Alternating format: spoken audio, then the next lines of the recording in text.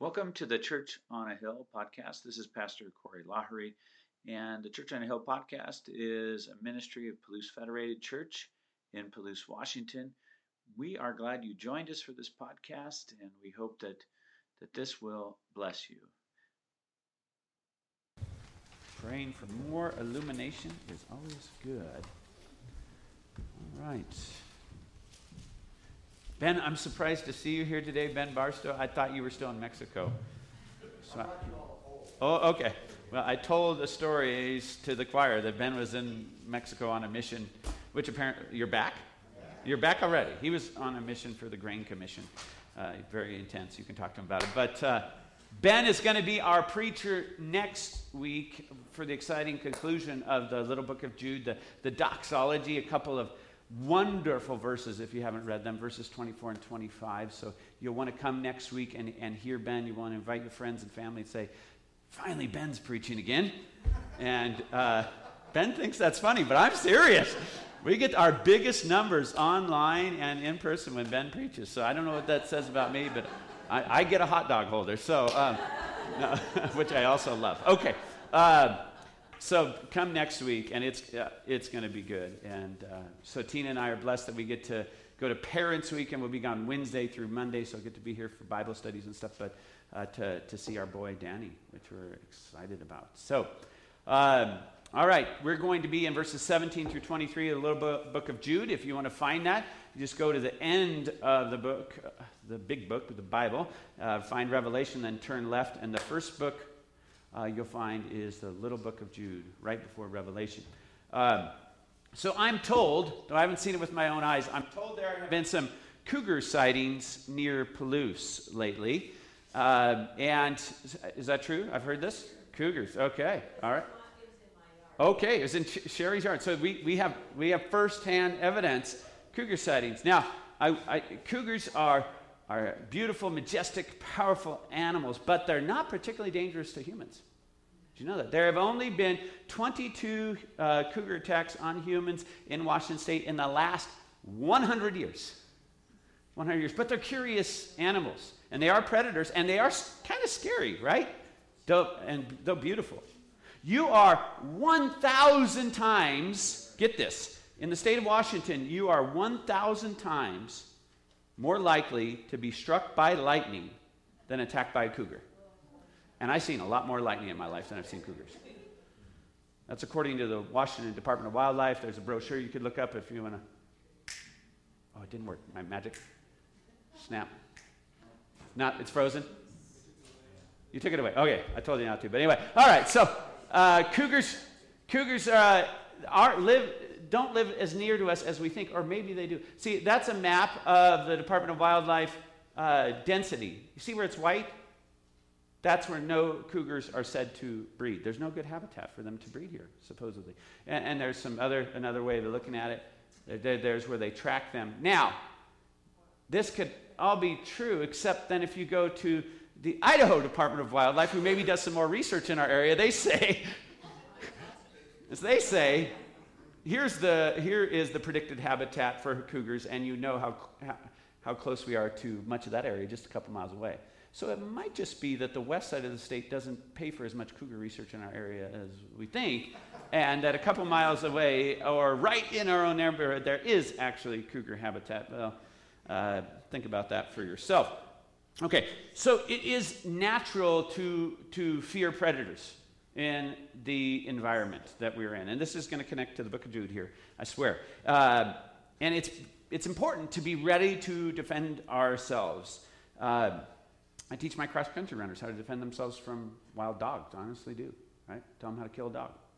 Sorry if you don't like that, but I do, because I don't want them to be killed, right? That is a normal thing we should do. How do we defend ourselves?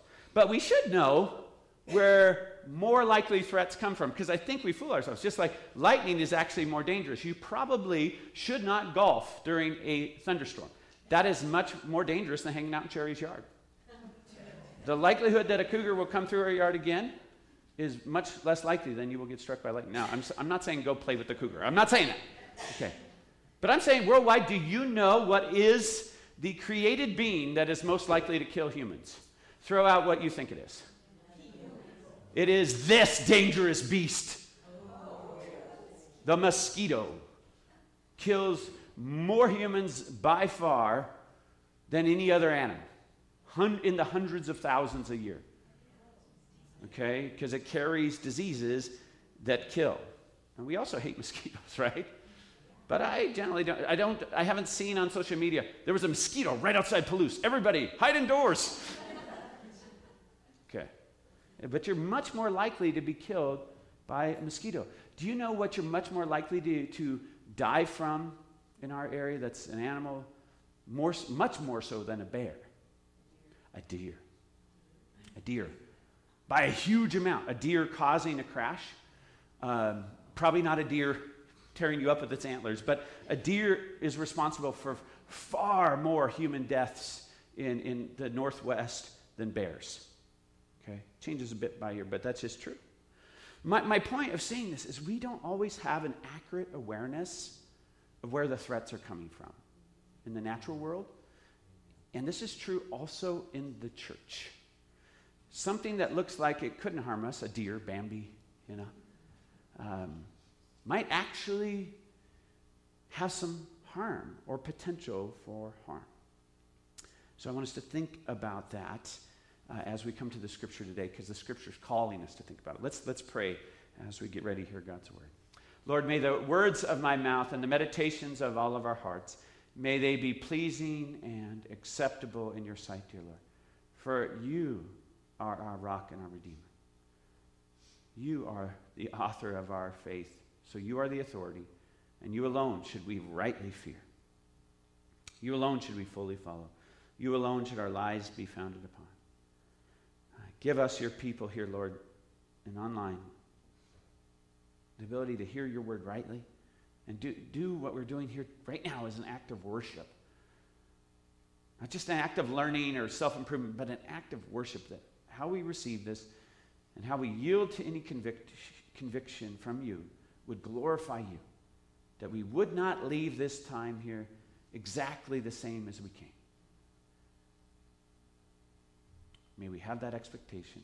May we pray for one another. May your people pray for me and other preachers, that we would rightly declare your word, that we, your church, would believe it and others would hear the good news of Jesus.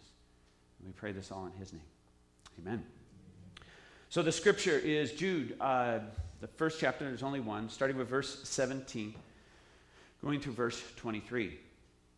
But you must remember, beloved, the predictions of the apostles of our Lord Jesus Christ. They said to you, in the last time there will be scoffers, following their own ungodly passions. It is these who cause divisions, worldly people, devoid of the Spirit. But you, beloved, keeping yourselves in your most holy faith and praying in the Holy Spirit, keep yourselves in the love of God, waiting for the mercy of our Lord Jesus Christ that leads to eternal life. And have mercy on those who doubt. Save others by snatching them out of the fire. And to others, show mercy with fear, hating even the garment stained by the flesh. This is the word of the Lord. And he starts off by saying, remember what the apostles said. The apostles means the sent servants of the Lord, right? The sent servants of the Lord Jesus Christ. What did they say? What were they saying to the church? Well, one thing we know that they said, we see Paul saying it to the people of Ephesus in Acts 20. He says, pay careful attention to yourselves and to all the flock in which the Holy Spirit has made you overseers, to care for the church of God, which he obtained with his own blood.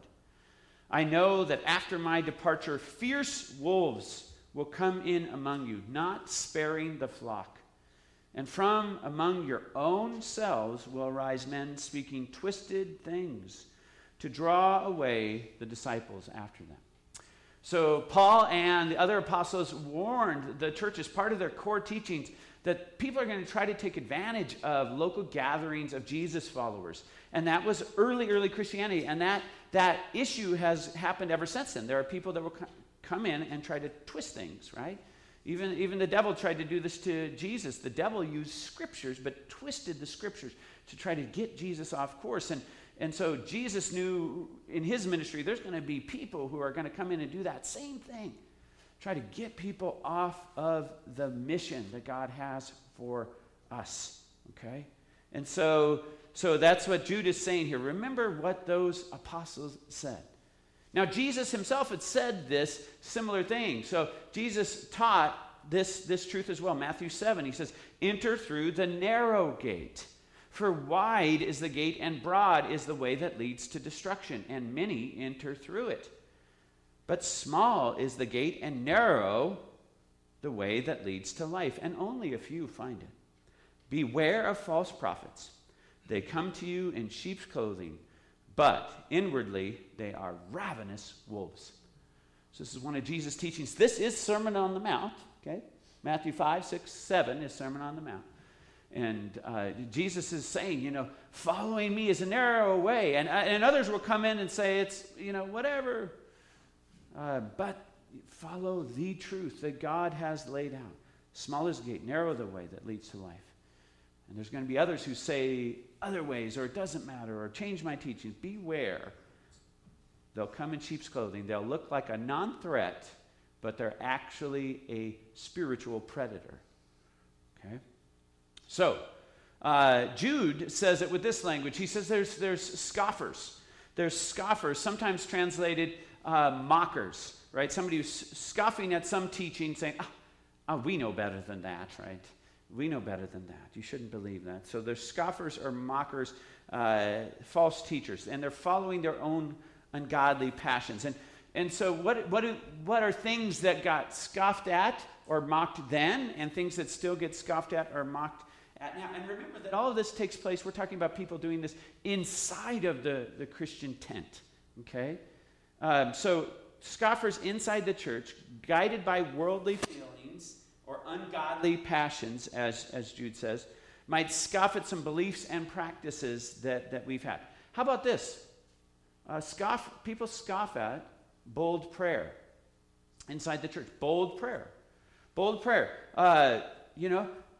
He's already told us to contend for the faith, and that word was agonizo, or the word for agonizing. And elsewhere in the scripture, it tells us to be bold in prayer. You have not because you ask not, right? One of the types of prayers is a prevailing prayer. We see the prophets do it in the Old Testament, and it's literally physically they're positioning themselves like a woman giving birth. Where you're just in travail, and you're just, I am going to pray intensely with my whole body, right? Somebody does that in church today, 30% of you at least are going to look at them or just walk away. Look at them funny or walk away. Not now after I said that, you're going to go, oh, wow, they're a good Christian. But if I hadn't said that today, at least 30% of us would go, that person's getting carried away. We scoff at bold prayer. We just do. We scoff at when somebody says, I'm going to ask for that person's healing. Or I've been praying for this person's conversion for 10 years, and we come along and say, oh, you'll get over that one day. We maybe don't say that actually, but a lot of Christians feel that way. But God says, you have not because you ask not. Ask.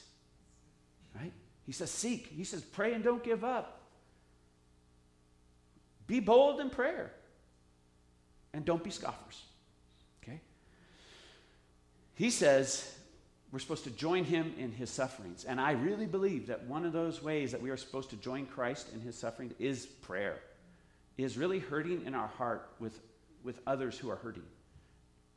And we have a history of Christians who have really, in prayer, agonized with the lost, the broken, the addicted, the grieving. And those people become prayer warriors because they feel it. And then because they feel it, they go and they help people too. They don't just keep it in prayer, right? They go and they become a praying servant, right? But it starts with bold prayer. How about another thing Christians inside the church can scoff at? We dealt with it in one of the previous Jude messages, but honest confession. James, one of the other brothers of Jesus, Jude is the brother of Jesus who wrote this letter. James, I believe, wrote the book of James, and a brother of Jesus, and he said, confess your sins one to another. And then later, after that, he says, then your a prayer of a righteous person will be powerful and effective. Confession. Frankly, let's just admit, we don't even have it as part of our worship liturgy anymore. Many churches still do. Honest confession one to another. Confessing weakness to your spouse and not just moving on. Oh, they know I shouldn't have said that. Right? But confessing when we fall short with one another as believers, inside of families, inside the church. Admitting weaknesses with somebody trusted and saying, I really need to grow in this area. Right? We will gladly confess the sins of others in American Christianity. We do not need help with that right now. We do need God to help us confess our sins one to another. Okay. How about this, since we're having so much fun right now? Exuberant worship. For some of you, exuberant worship would maybe look like this. Or this.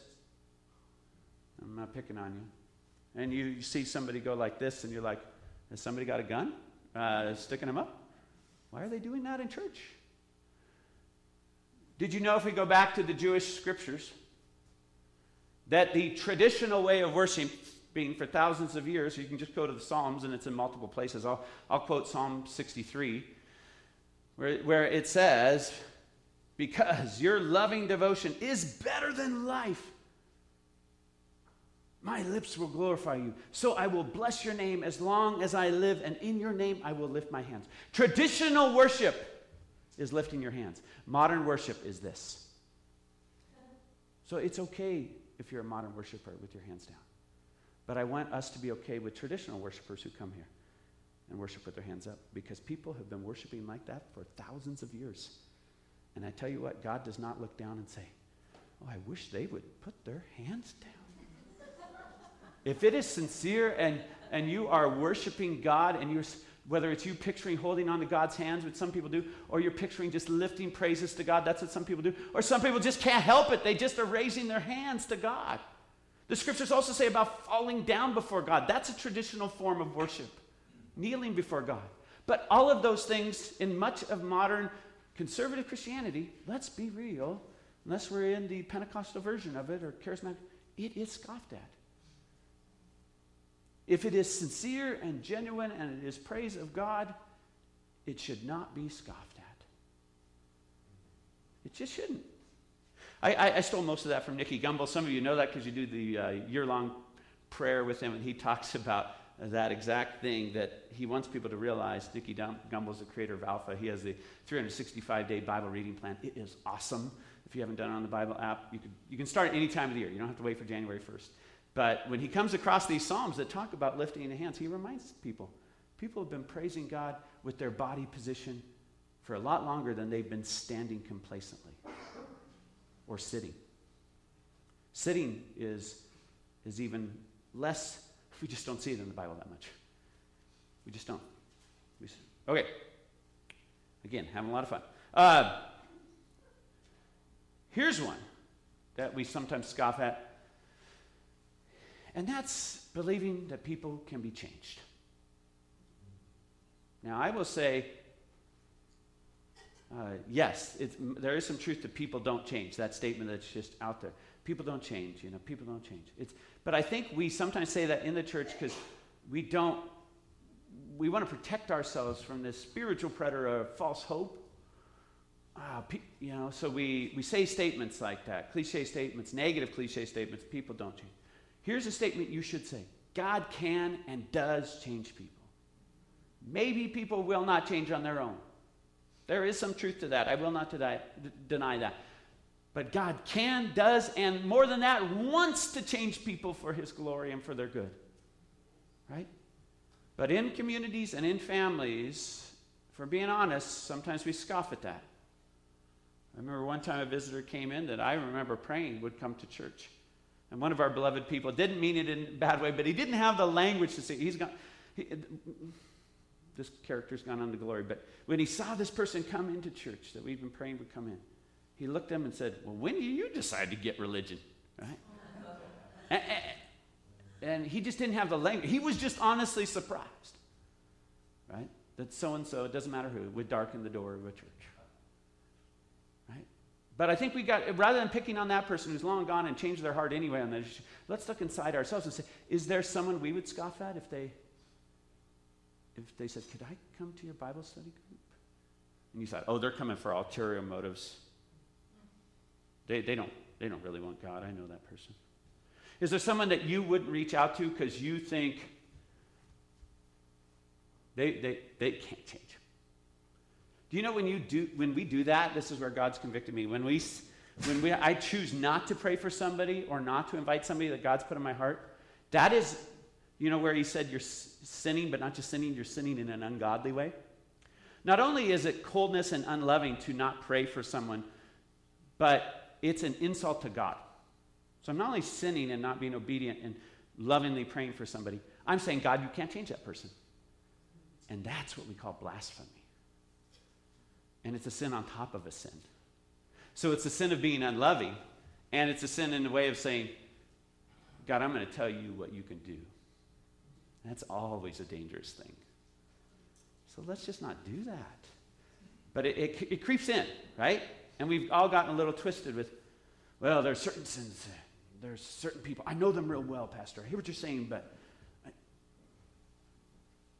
do we know what God could do? How do we know somebody's completely gone and could never repent? Do we really know that? I sure don't. Based on some of you who've repented, frankly. And some of what God's done in my heart that I didn't know even needed to change. So who are we to limit God, right? Let's not scoff at that. And maybe this one's coming up is unfair for you all that are here on a Sunday morning. And for most of you who are trying to put your faith into action. But I think in some of church life, and I'm not just talking about formal church life of activities and coffee and worship services, but I'm talking about being the church, sharing our faith, living it out. Some Christians scoff at others who are in the game. In the game. What do I mean by that? Some Christians, when somebody gets excited about their faith or somebody in the church is really somebody who shares and prays and serves others, there are Christians who are not doing that, who like God and like the things of God, but look at the others and just think, who are they trying to impress?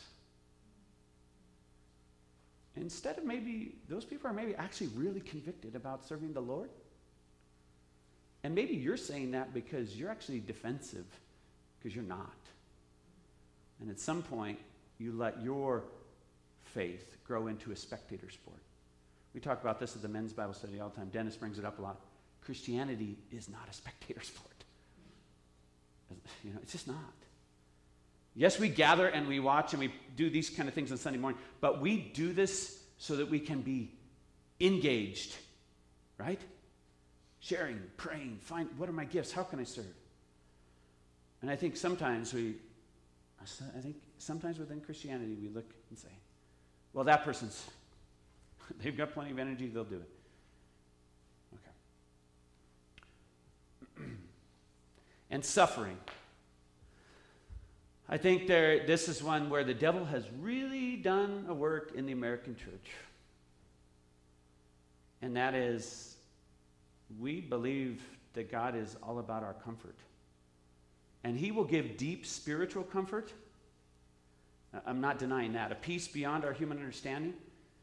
But this book, this New Testament especially, says there will be nothing easy about following Jesus Christ, really. He will provide all the peace you need and all the deep spiritual comfort, but he also says, you need to join me in my sufferings. You need to be ready to agonize with me. You need to hurt with the least of these. Right? You need to be willing to be mocked in front of men to glorify my Father. And whether it's on a legislative level or other levels, I think we try to just make church as comfortable as it can be. And, I was reading a quote from David Platt, great author, But he was saying about American Christianity, we have one of his books on the free shelf if you want to take it. Please do. He was saying, what if we took all the stuff away? Right? What if we took away all the external blessings we have as the American church? And it was a lot harder to worship.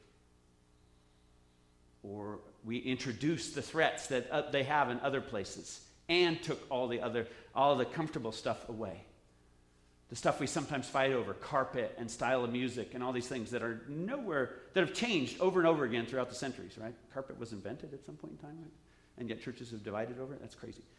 What if we took all that stuff away and you were at threat for being a follower of Jesus? Would you still gather? Would you still pray? Would you still share his name? I mean, each one needs to think about that. But I think suffering for Jesus can be scoffed at. All right. So he gives us some of the problems, and they're uncomfortable when we look at them. But he then doesn't stay there. He says that these problems lead to results that are not good. He talks about divisions. Divisions is an interesting Greek word there that in a literal sense it means broken horizons. I want you to think about this. What's a horizon? When you can see the beautiful full horizon, you have a full vision. What is division? Where you have half or less than half of something, right? And so this word in the Greek is broken horizons. And so when you let some of these scoffings into your heart, or we tolerate them in the church and then they become kind of the mainstream background acceptance, oh yeah, we just kind of, that's kind of what we do. Those are kind of our scoffing expectations, whatever.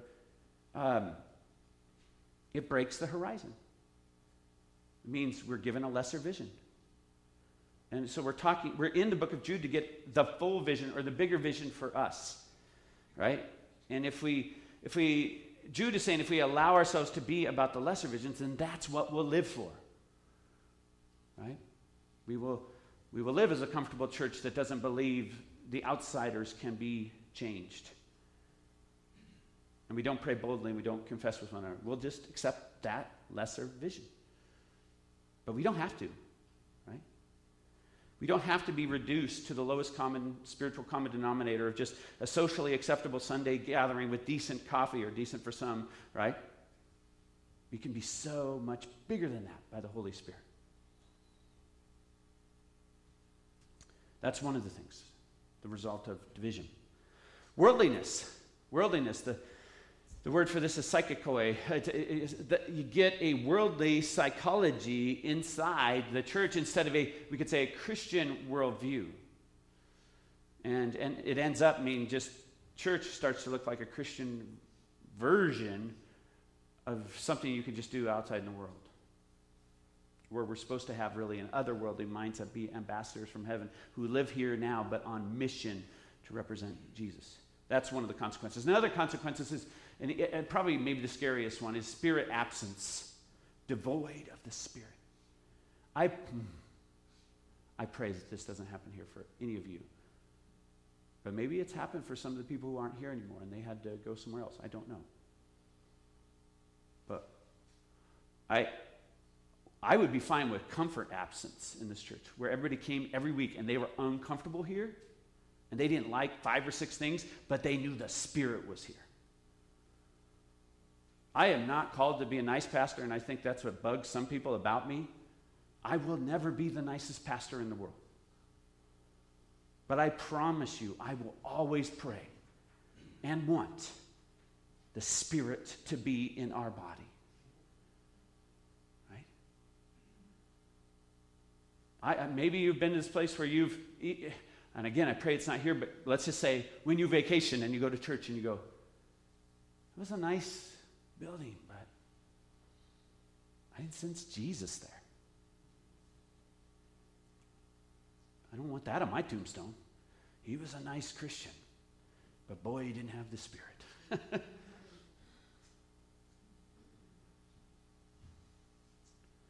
We want God's real presence, right?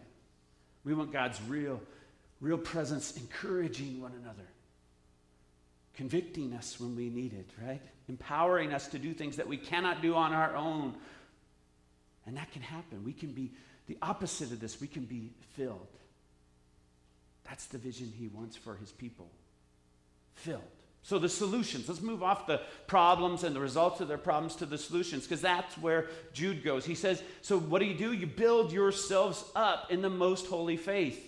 And to do that, if you're a building in progress, you have to admit you're a work in progress. You admit, I am an unfinished project. You could be 89 years old. What do you need to say? I am an unfinished project. You could be 10 years in your faith where you've been on fire. Stay there and believe, I am an unfinished project.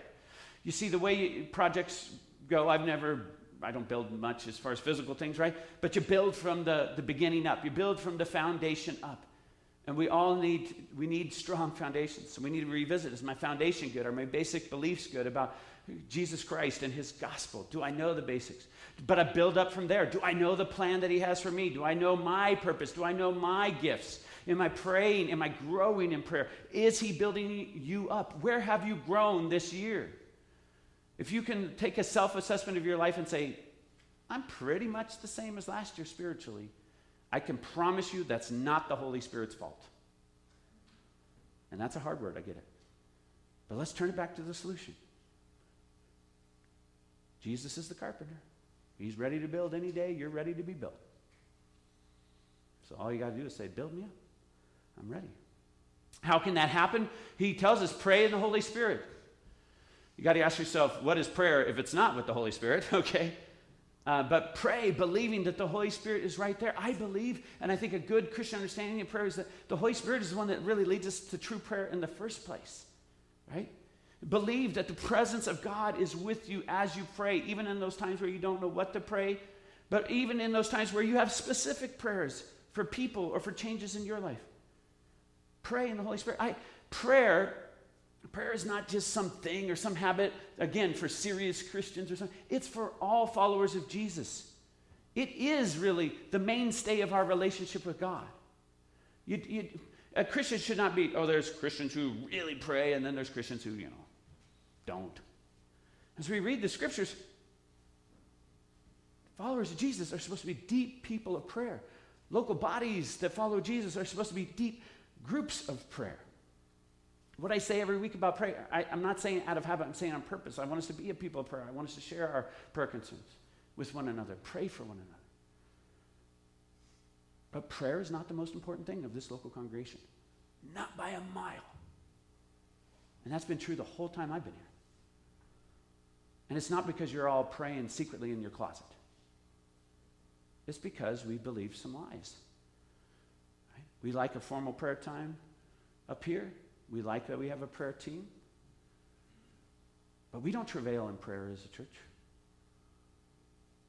Prayer nights, prayer times, every time I've called people to that, when we've had them, the most poorly attended things we've ever done. We had a vibrant prayer group when we did a prayer class. And vibrant for us was 10 to 12 people. Prayer is part of the main course. Right? For your personal, individual life, for you if you're a married couple, for you as a family, it's not a side thing. So I'm going back to the problem, but the solution is right there in front of us. Let's just pray. I'm not trying to pick on us. I'm honestly saying God has done what he's done in our midst, which is pretty impressive, the things God's done in our midst over the last decades. I mean, we have a pretty cool track record of God doing amazing things through a fairly small church. And I look at that and just with an honest assessment, I say, and as far as I can tell, it's never been a church except for some of the people that has been fully committed to prayer. So, that's a hard word. Yes, I get it. But what if I couldn't say that anymore? What if next year I came before you and I say, that's not true anymore? 90% of us, we are praying. Then imagine what floodgates the Lord would open. He can do more than we can ask or imagine. Okay. Pray in the Holy Spirit. Prayer is not magic. Prayer is not a code. Don't worry about dialing the wrong number or giving the wrong email address. He is right there. He just wants you to be honest, yield to him, call out to him, listen to him, walk with him, learn to pray in different ways. Use formal prayers, use written prayers, use your own prayers, draw to pray. I don't care, but pray and pray in the Spirit. We need it. God wants it. That's your connection to God. Okay. And then keep yourselves in the love of God. Here's the deal. We drift. Humans drift. Christians drift away from what's most important.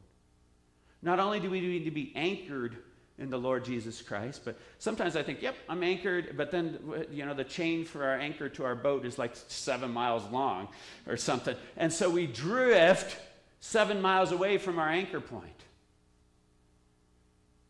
And we got to get back to the core of keeping ourselves in the love of God. Keep daily remembering God's love for you, daily remembering the cross of Jesus Christ, daily remembering that the Holy Spirit is closer than your very breath, daily remember that you're no better than any other sinner out there, right? Daily remembering that your daily bread didn't come really just from the strength of your hands, but by the grace of God, right? Daily remembering, like he teaches us in the Lord's Prayer, to confess your sins, right? But to also forgive those who sinned against you. Daily doing that stuff, right? Not drifting. That's getting the oar out, getting back to your anchor point.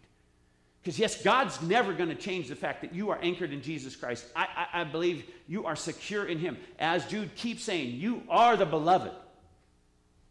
God's not going to change that. However, beloved, we can drift from remembering that and acting on it and living in the security and peace of it. So our job is to keep ourselves, and that keep is an active word. Keep ourselves near him, right? Daily remembering, weekly making gathering together important, regularly giving, regularly serving. Because if we don't, we will drift. And I think what we had with the COVID stuff was a couple years people thought, oh, I didn't actually need the gathering. I'm pretty okay with my own. And they had drift.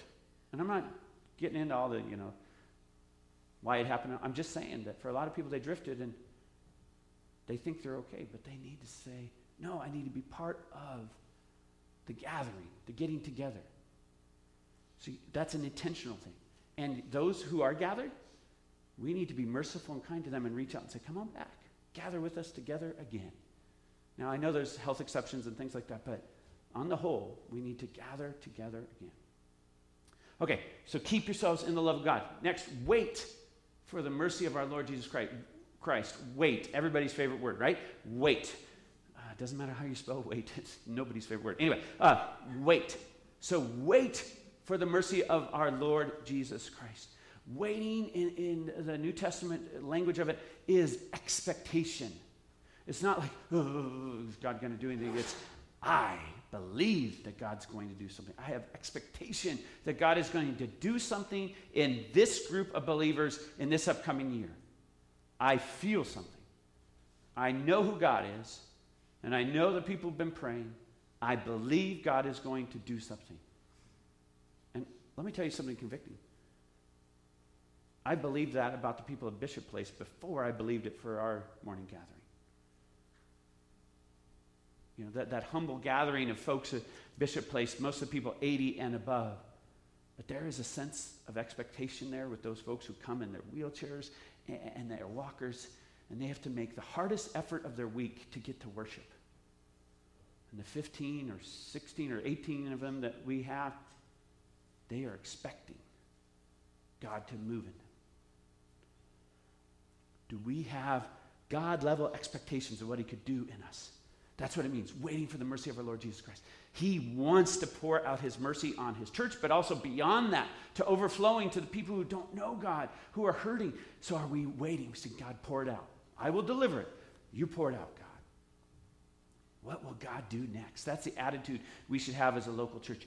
What will God do next? Right? And we've had some chapters like that, I think. And maybe you've had some chapters like that in your life. And you've drifted far from that. You've got a more civilized faith now, a more domesticated life where You're not really expecting God surprises anymore. I just go back to what Jesus said to us. Have a more childlike faith. Spend some time with a child lately. They're always discovering new things. Wow, right? And it could be just a new color of Lego or something. What am I going to see next? I think God wants that for his church, for his people. Okay, so the good news, when the solutions, when we are built up, when we're praying in the Spirit, when we're keeping in the love of God, when we're actively, eagerly waiting on his mercy, he is going to call us into ministries where we really help people. And I see Jude here giving us 3 categories of people that the church who is really doing this, the church that is really being built up, really praying, really keeping in the love of God, waiting on his mercy. We're going to be called to have mercy on those who doubt. We're going to be called to those who are burning down their lives and we have to snatch them out of the fire. And we are going to be called to others and we're going to show them mercy even though we're scared of them. So there's a 3rd category of people we show others mercy to with fear. Let me talk about each of those categories, a bit. So the first one is we are called to have mercy on those who doubt. Okay? There are people who are wounded, and there are reasons they don't believe that there's a good God. Okay? There are wounded, whether they're de-churched or never churched, that are confused and scarred. They're hurting, they're struggling, they're grieving. And we, as the body, are called to have mercy with those folks. And a lot of that ministry is sitting and waiting and listening and praying and being sympathetic, but also truth-telling when the opportunity arises. We will call out the hurtful lies. If somebody was hurt, molested, or something like that in a church, we will say, that was a predator. That was not Jesus. And that person, Jesus is going to take care of that person. But God loves you, right? So there's a truth-telling part of that. But there's a lot of just compassion and mercy for those who doubt and struggle and have questions and hurts and pains. And then there's that next category. There's others that we're going to save by snatching them out of a fire. And when I'm not a firefighter, I'm just EMS. When you go into a fire and you know there's people in there, it's dangerous, right? Your life's in danger. You're going in because somebody else's life's in danger, and you have to be prepared.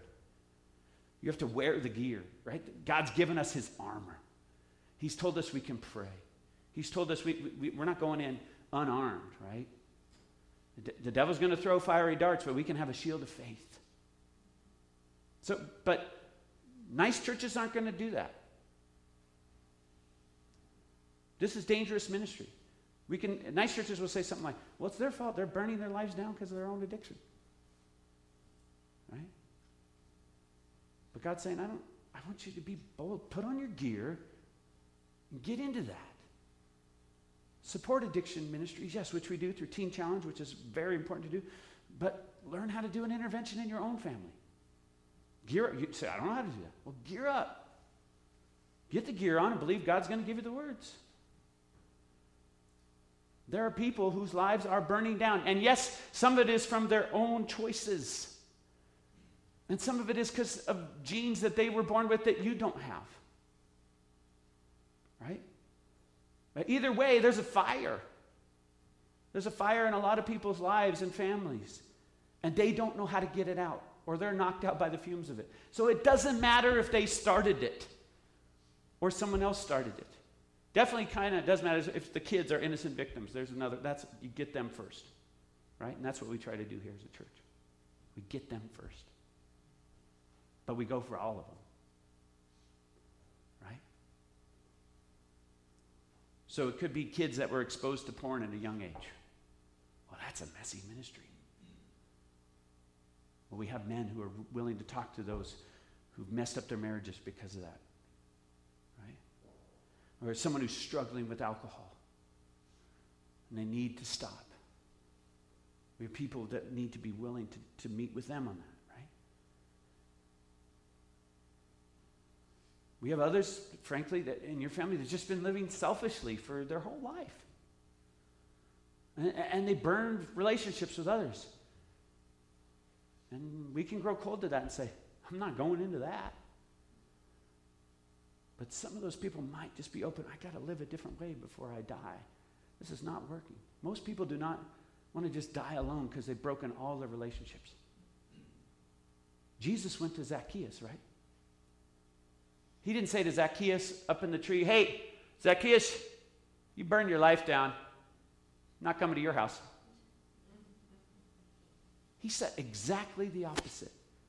And boy, did the community take notice, right? I'm coming to your house today, Zacchaeus. And I'm sure the community said, oh, people like that don't change. That Jesus guy thought he was doing pretty good in his ministry. Obviously, he doesn't know how to do ministry. Maybe somebody else is the Messiah. I'm sure people said stuff like that. And Zacchaeus came out saying, here's all my money. I don't care about money anymore because I've seen something way better. God can do that. Do you believe that? For your Zacchaeus? In your family? In our communities? And if they don't change, leave the judgment stuff to God. Right? Okay.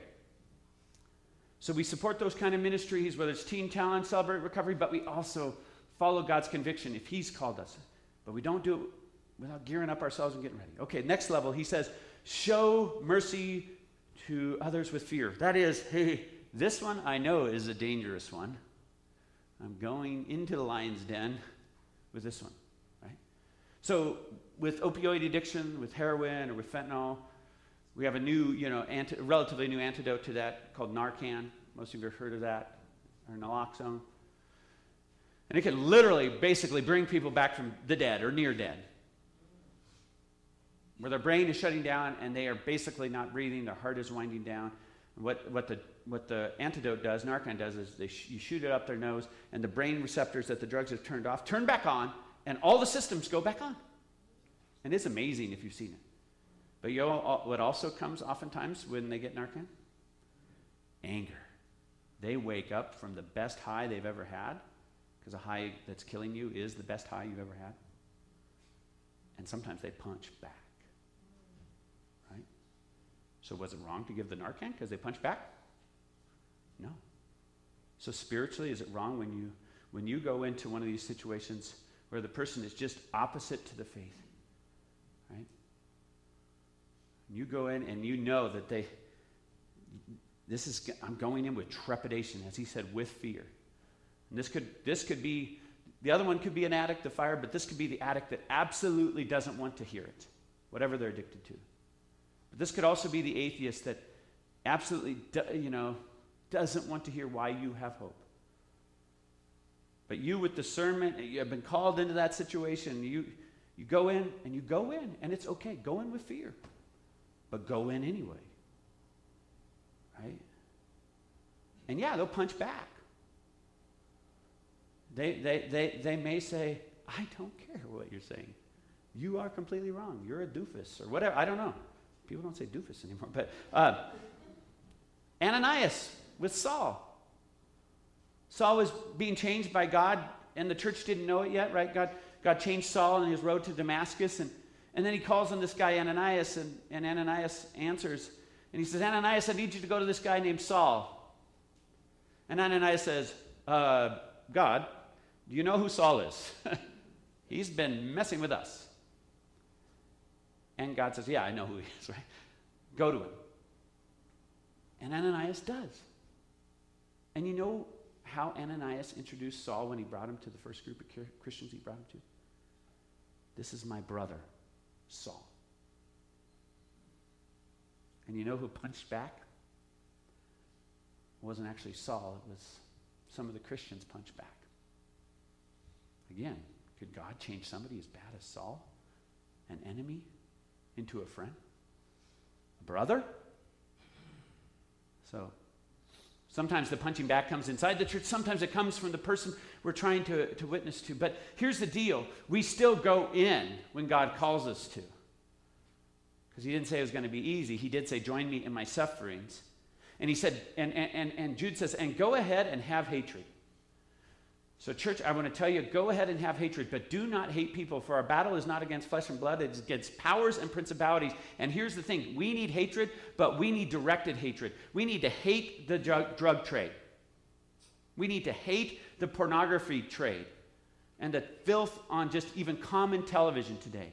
We need to hate that with a holy hatred, not because things like that are changing kids. We need to hate the lies that kids hear. We need to hate that kids hear Jesus Christ first as a swear word and not as the word, as the holy word, as their Savior. We need to hate that. And as you actively have healthy hate,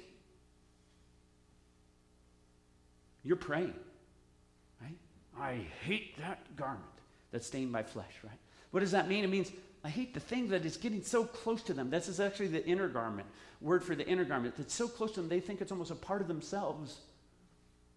I hate the lies that come into kids' lives that they think they just have to accept, that they think they just have to be like everybody else, right?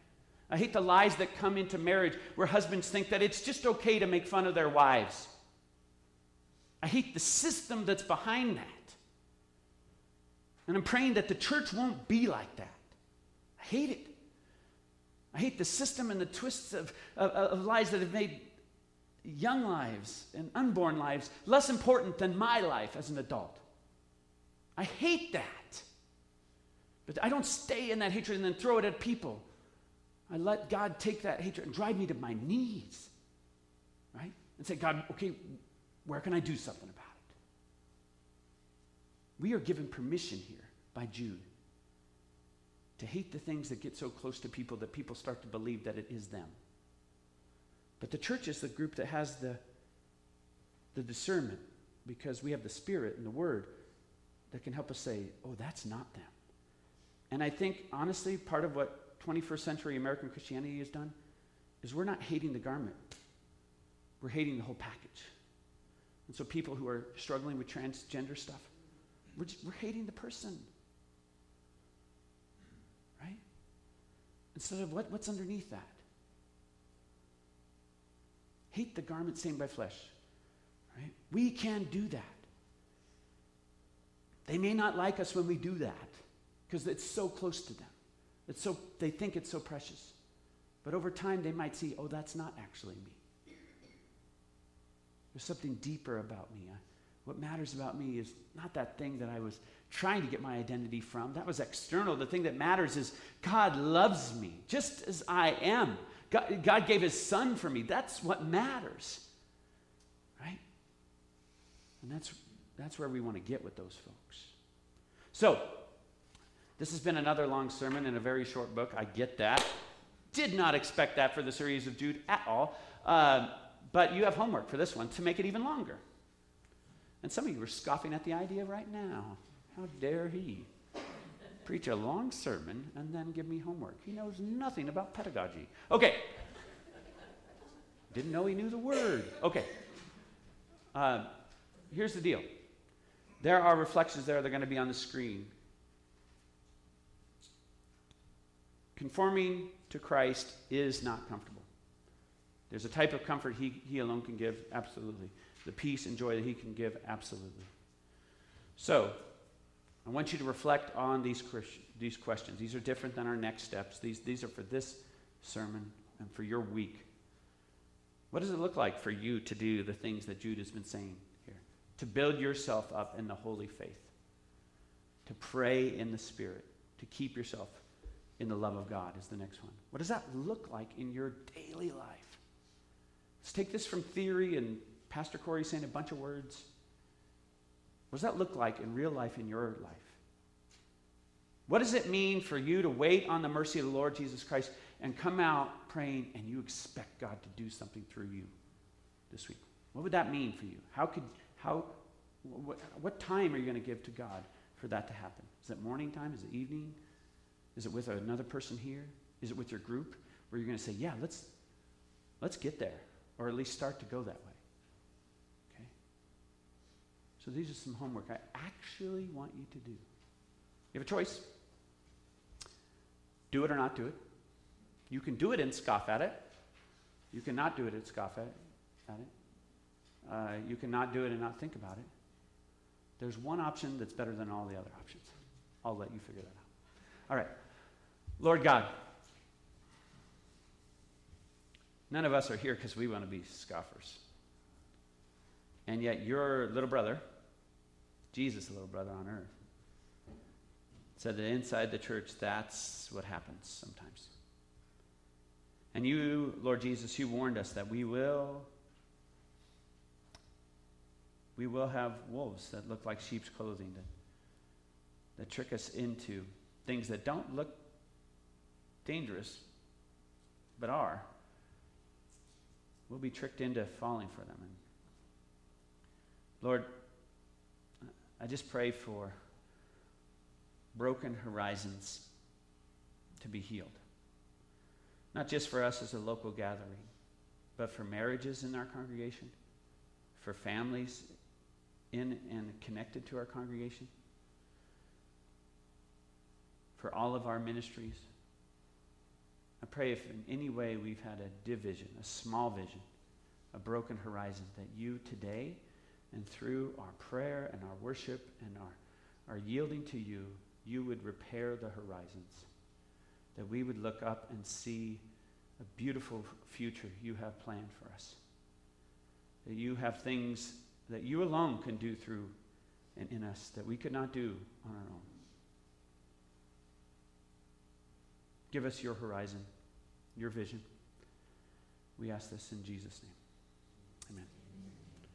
All right, there's some next steps as well, but you can read those on your own. They're on the tear-off thing. All right. We're going to sing together The Mercies of the Lord. Hello, friends. I truly pray that this message blessed you.